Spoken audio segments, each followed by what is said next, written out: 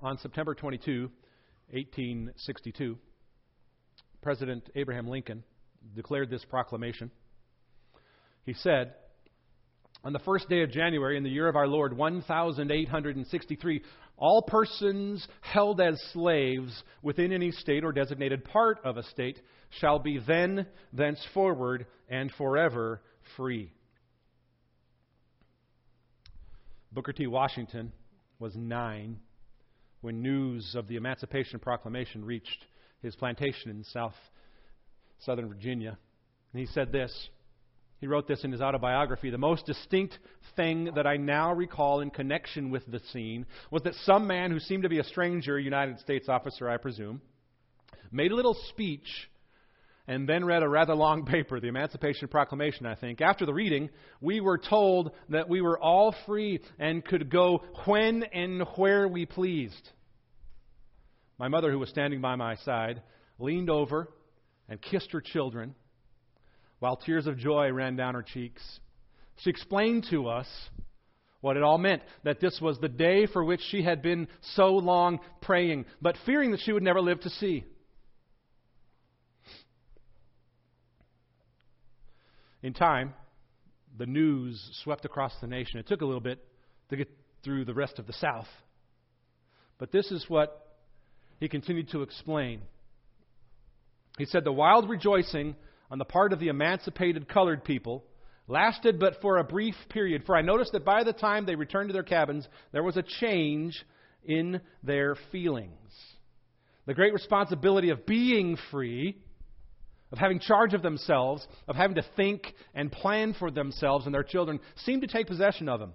It was very much like suddenly turning a youth of 10 or 12 years out into the world to provide for himself. In a few hours, the great questions with which the Anglo-Saxon race had been grappling for centuries had been thrown upon these people to be solved. These are questions of a home, a living, the rearing of children, education, citizenship, and the establishment and support of churches. Was it any wonder that within a few hours the wild rejoicing ceased and a feeling of deep gloom seemed to pervade the slave quarters?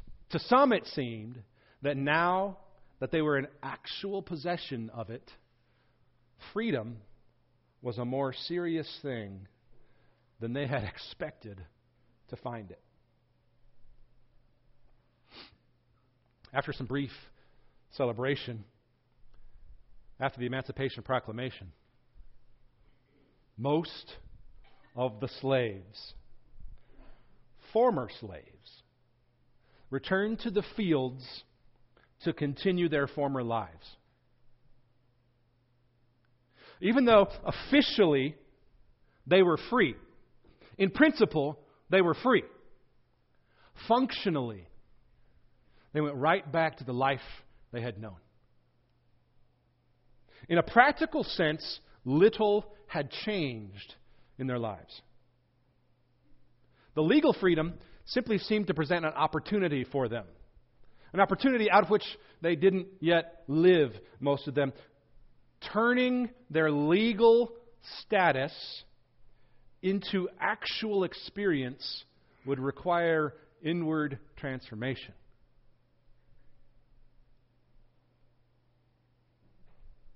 Those who found the challenge of that too daunting reverted back quite easily to the safe, comfortable, controlled environment of the life they already knew. The life of living like a slave. Now, this may seem sort of foolish from our perspective, from the perspective of those who've never been slaves, but I submit that the majority of Christians choose slavery over freedom most days. The majority of Christians choose slavery over freedom most of the time. Even though we've been set free, to live like we've been set free does not come all that easily or all that naturally. And here's the reason. The reason is it's a process that must happen from the inside out. It must happen supernaturally through the work of God's Spirit making us new. It won't work any other way. It's the struggle.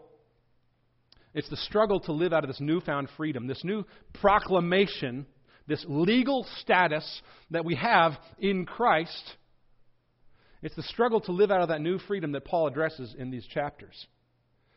Chapter 6 through 8 of Romans is meant to answer those kinds of questions about that struggle of living out of the new status of having everything in Christ, and yet still struggling with the slavery. And Paul has, in Romans, up to this point in Romans 6, for 5 chapters, he's been explaining the basics of the gospel. He's been explaining in lots of different ways what goes on to get us to this point where we can know that there's a new status in Christ. And he explains the basics of the gospel. And this is how one preacher, Tim Keller, this is how he says it in 6 words. Salvation is received and not achieved. Salvation is received and not achieved. This is a revolutionary idea.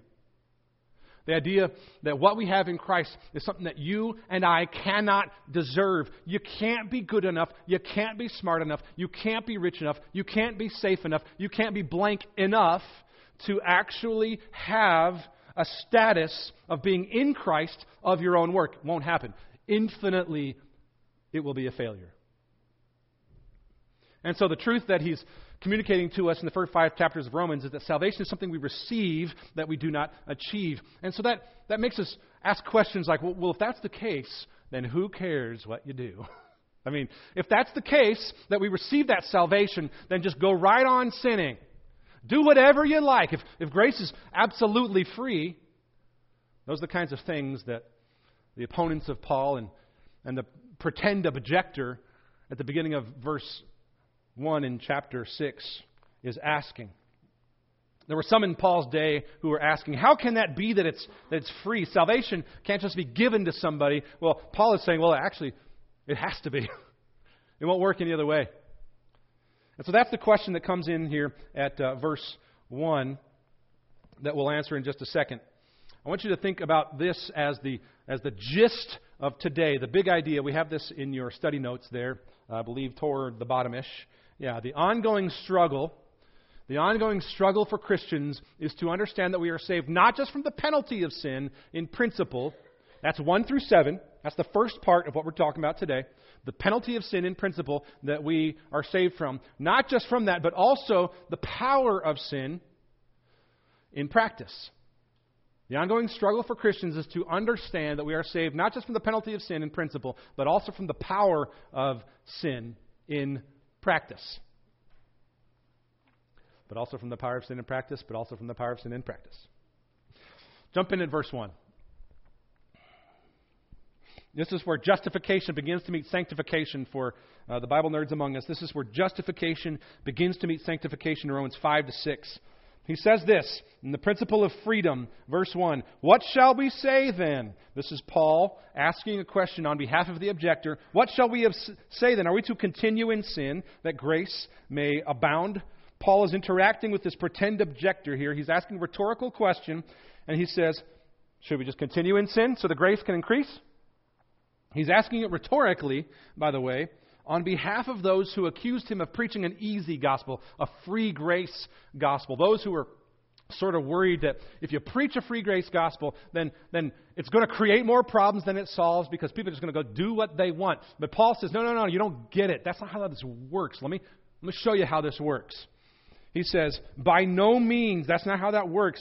Verse 2 is a really strong term there, by no means. It's like saying it can't even possibly exist that way. How can we, verse 2, who died to sin, still live in it? Paul is saying you used to sort of be alive in a sense because of your sin. At least you thought it made you alive. But it actually made you spiritually dead. And now he says, Now that you are in Christ, now that you have the riches of Christ, His life lived for you, then you are dead. You are dead to sin because you can't still live in it. He says this, he explains this in verse 3. His concept is about his identifying us with Christ. We are identified with Christ, fully identified in His baptism, burial, death, resurrection. That's what he begins to explain. Starting in verse 3, he says, "Do you not know that all of us who have been baptized into Christ were baptized into His death?" We're now identified with Christ. Your old self died when Christ died. Here's how it happens, verse 4. "We were buried, therefore, with Him by baptism." He uses this picture of baptism to describe this new identification with Christ. And he says, "We were buried with Him by baptism into death, in order that, so that, just as Christ was raised from the dead by the glory of the Father, we too might walk in newness of life." That in order that so that goes with the end of the verse there. All this happens, identification with Christ, dying to the old self, dying to sin. That happens for the purpose of, it says, new life. We too might walk in newness of life. Don't miss that particular piece. It's important to know that our identification, being fully identified with Christ, is something that has a purpose and a reason to it. He's hinting at the practice, but we're still in the principle here in these verses. Look at verse 5. He says, and he adds this part about resurrection here, "If we've been united with Him in a death like His, we shall certainly be united with Him in a resurrection like His." It's something that we died to. It's something we're going to be born again to. We've been born again once, and we're going to be raised to new life again in the final day, in a resurrection like His. We know, verse 6, that's definitive language. We know. We're going to come back to this head thing because it's a mindset. We know that our old self was crucified. He's sort of encapsulating the whole argument here in these verses. We know that our old self was crucified with Him. That's a cool way of saying it. You were crucified with Him in order that the body of sin might be brought to nothing. The KJV says, in order that the body of sin might be destroyed. It's a very definitive way to talk about it. So that we would no longer be enslaved to sin. For the one who has died has been set free from sin. Now, at this point, it's really easy to say, but I don't feel like I'm dead to sin. I mean, it's really easy at this point to say, I don't feel like I'm free from sin. It's easy to think on your life and go, I know I struggle with this and with this. I'm not free. Are you feeling free? I mean, I hope so, because that means you're on the right trajectory. Look what he says about living out the practice of freedom. That's where he picks this up in verse 11. We talked about the principle. Now we're going to talk about the practice of it. Because if you sense, I don't yet feel totally free from sin, well, that's interesting, because congratulations, you're like every other Christian who's ever lived, in the already and the not yet. There's this struggle going on. So he speaks of the practice of freedom, and he's hinting at where he's going to head through the rest of Romans 6 through 8. By the way, I want to point out something interesting before we jump into verse 11. The word Spirit is in our series title, In Christ, How the Spirit Transforms. And we'll get to Holy Spirit a lot more than we are today. The reason that Spirit isn't talked about much, in fact, it's talked about one time in Romans 6 and 7, and then 22 times, I think it's 22, in Romans 8. He's sort of setting it up so that those who are reading Romans 6 through 8 are reading 6 and 7 and identifying with this struggle of the Spirit not yet transforming me as I want to, as I need to, as God made me to be. That's what the struggle of the Christian life is like. And if you're feeling those pangs of, I want to be more like Christ, I want to defeat sin, I want to do what's good and right, then you're smack dab in the middle of Romans 6 and 7, and that's a good sign for you. So look at verse 11. This is where he begins to speak of the practice of freedom. He says, so, because of the principle I've just told you about, so you also must consider yourselves. You must consider yourselves dead to sin and alive to God in Christ Jesus. This verse is an important sort of summary verse for where we're headed here. So press pause for just a second. I want you to consider the word consider. Circle that, underline, highlight. Look at that word for a second here. Consider is an important word for us understanding how principle becomes practice. He says you must count yourselves, some versions say. You must reckon yourselves in your mind. That's where you consider. You consider yourselves dead to sin and alive to God in Christ Jesus. Consider is a word that requires having a certain mindset about something. In fact, it's an accounting word. It's like saying you must account for yourself in this way. You must think about yourself in that way. You must put into your account, the account of your life, this truth that you are dead to sin and alive to Christ. That's how the change begins to happen. The mindset is dead to sin, alive to God. You can't live out of the principle unless you understand the principle. You have to know what you have in Christ and what that means about who you are before the Spirit can do real work in your heart and in your life. If you don't get that identification piece, he says, if you don't consider yourself that way, then the rest that I'm going to tell you in chapter 8 and following is not going to stick. You got to get that piece right. This is who you are now. That's what he's saying when he uses this word consider. I'm not just making this up. It's all over Scripture. Romans 9:8 says, "It is not the children of the flesh who are the children of God, but the children of the promise who are considered as righteous." Considered his offspring. Romans 4, in a bunch of places, talks about the time when Abraham was faithful to God and God counted it. That's the same word as considered here. He considered it as righteousness. 2 Corinthians 5:19 is a cool verse. It says, "In Christ, God was reconciling the world to himself, not counting their trespasses," not considering their sins against them. So Paul says you must consider yourselves dead to sin and alive to God in Christ Jesus. Colossians 3:1-2 is a cool verse. You want to look this up. Colossians 3:1-2 sort of parallels these ideas in Romans 6-8 and encapsulates them in about 5 or 6 verses there. Colossians 3:1-2 says it this way: "If then you have been raised with Christ," then it says, "seek the things that are above, where Christ is, seated at the right hand of God, and set your minds." Seek the things, set your mind. They're parallel kinds of ideas there. And they're intentional. This isn't something that just happens. Your mind is set on something by your intention. You seek something intentionally. It doesn't just happen to us. I think we have this ridiculous idea. I'm going to say ridiculous because I think it's ridiculous. That somehow growth in the Spirit is something we just sit around for. Jesus, make me good. Set your mind on the Spirit. Seek the things.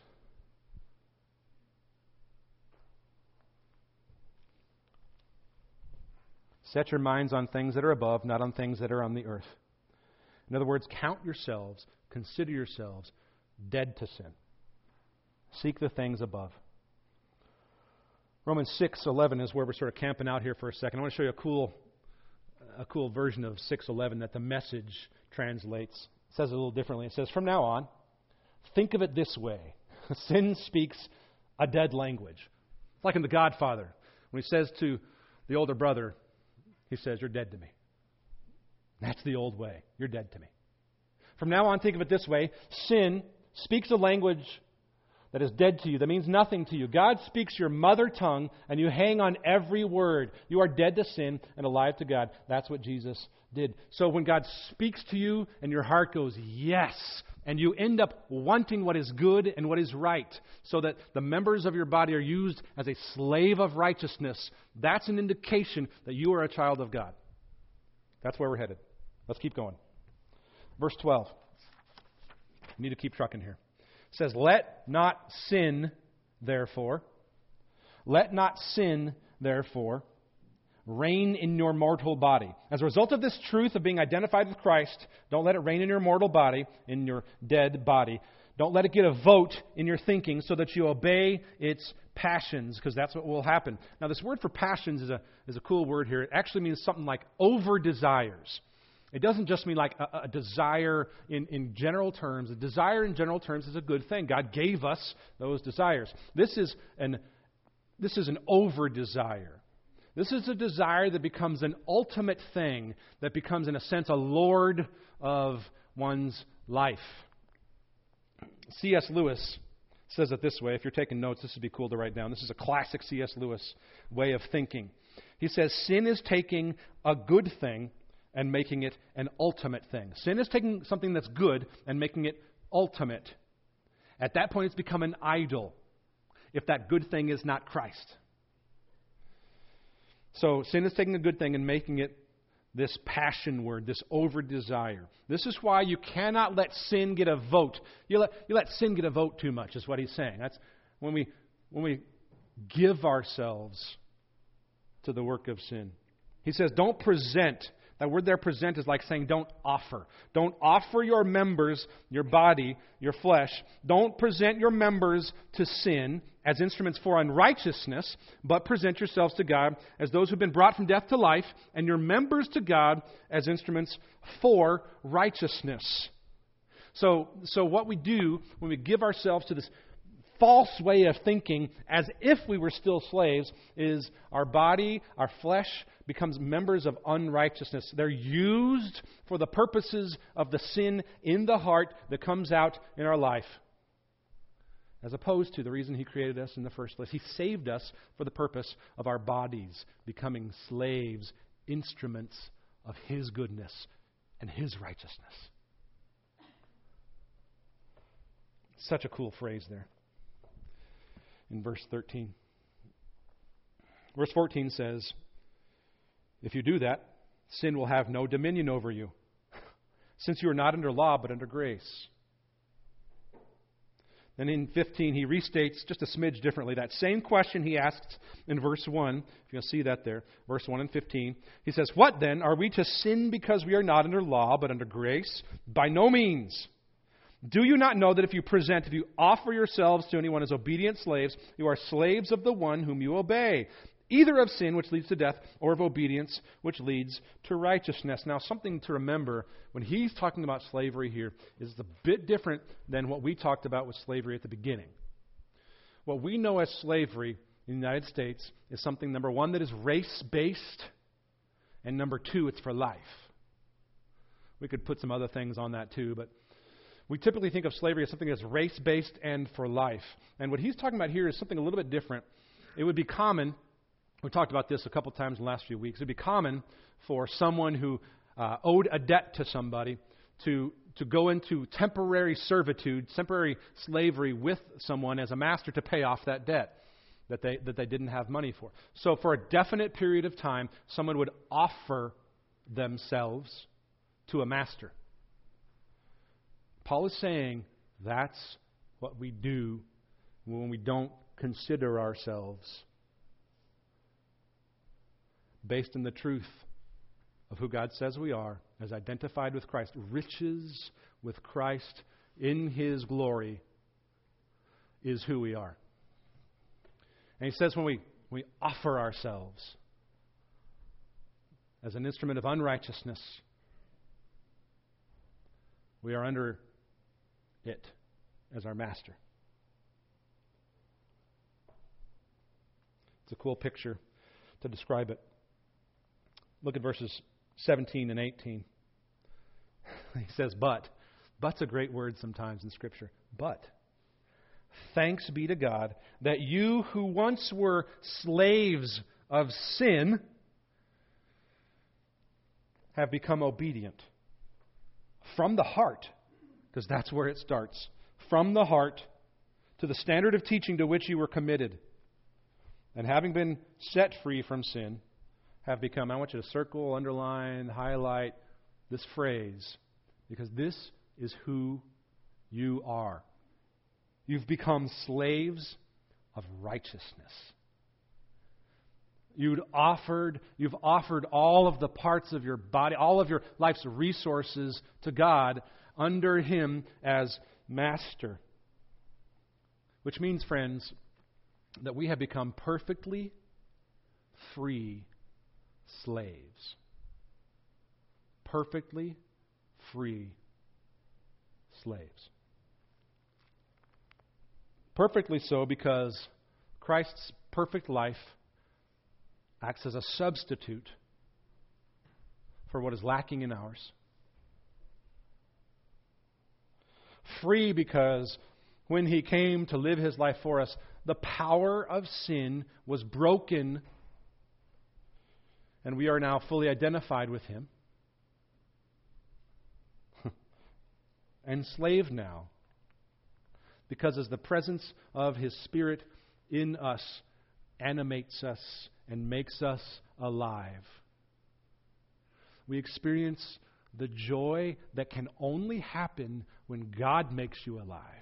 The joy of being used as a slave of goodness. How often we have used our lives, we have given ourselves to be a slave of things that frankly are just about us. They're just about us.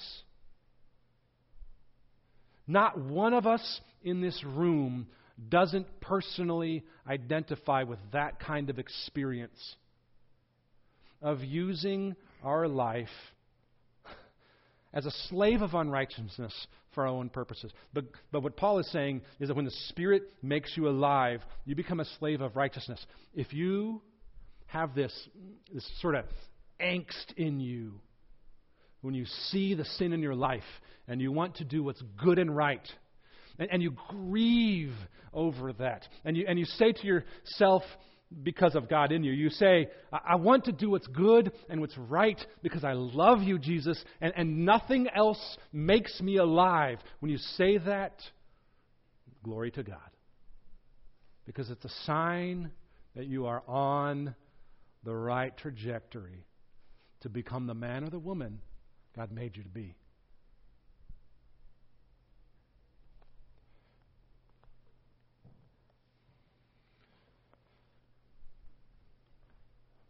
Here's the truth of the matter for us oftentimes, especially early on in our Christian walk. When we begin following Jesus, we don't really know enough, frankly. We just don't know enough about who we really are and what we really have. We know enough to commit to Jesus. We can have enough faith to say, I know Jesus loves me, He died for me, I want to follow Him, yes. But all of the implications of that principle becoming practice is a different thing. It's a whole new animal. And when we follow Christ, what we continue to learn is that we have followed Him to His cross. The life of Jesus is replicated in every true believer, in every true son or daughter of Jesus. His life is mirrored in us.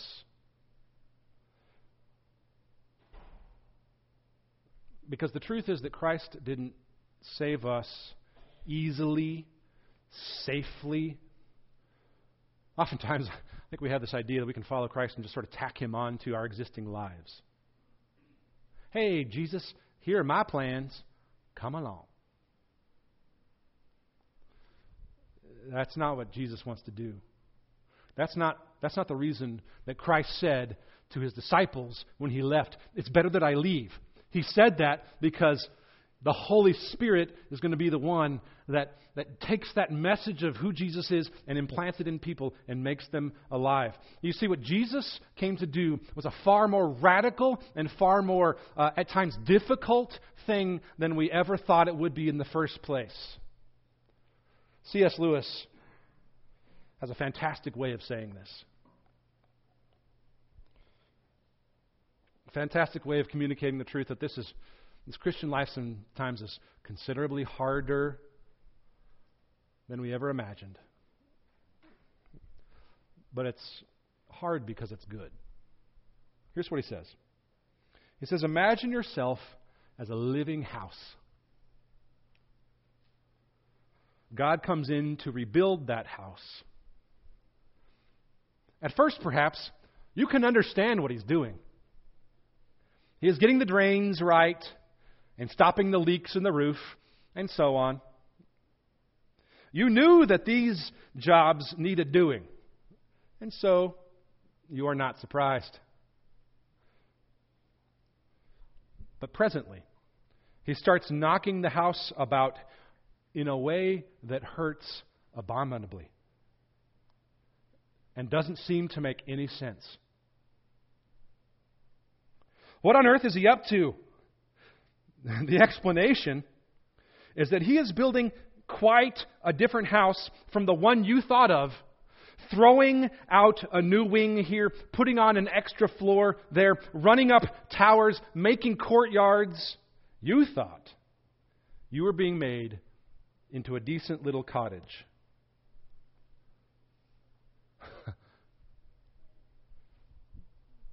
But he is building a palace, and he intends to live there.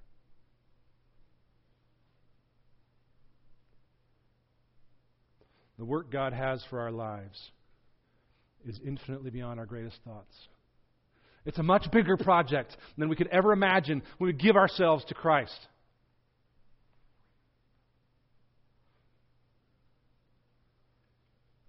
Jesus Christ, through the Spirit, wants to live in your heart and in your life in a way that makes us love the good. That makes us want to give everything we possibly can to Him as a slave of righteousness under the mastery of Jesus Christ, because He's the only one who's worthy of it. Nothing else to which you can give your life and your heart is infinitely as worthy as Jesus Christ. So say to everything else, you're dead to me. You're dead to me. That slavery to security, safety,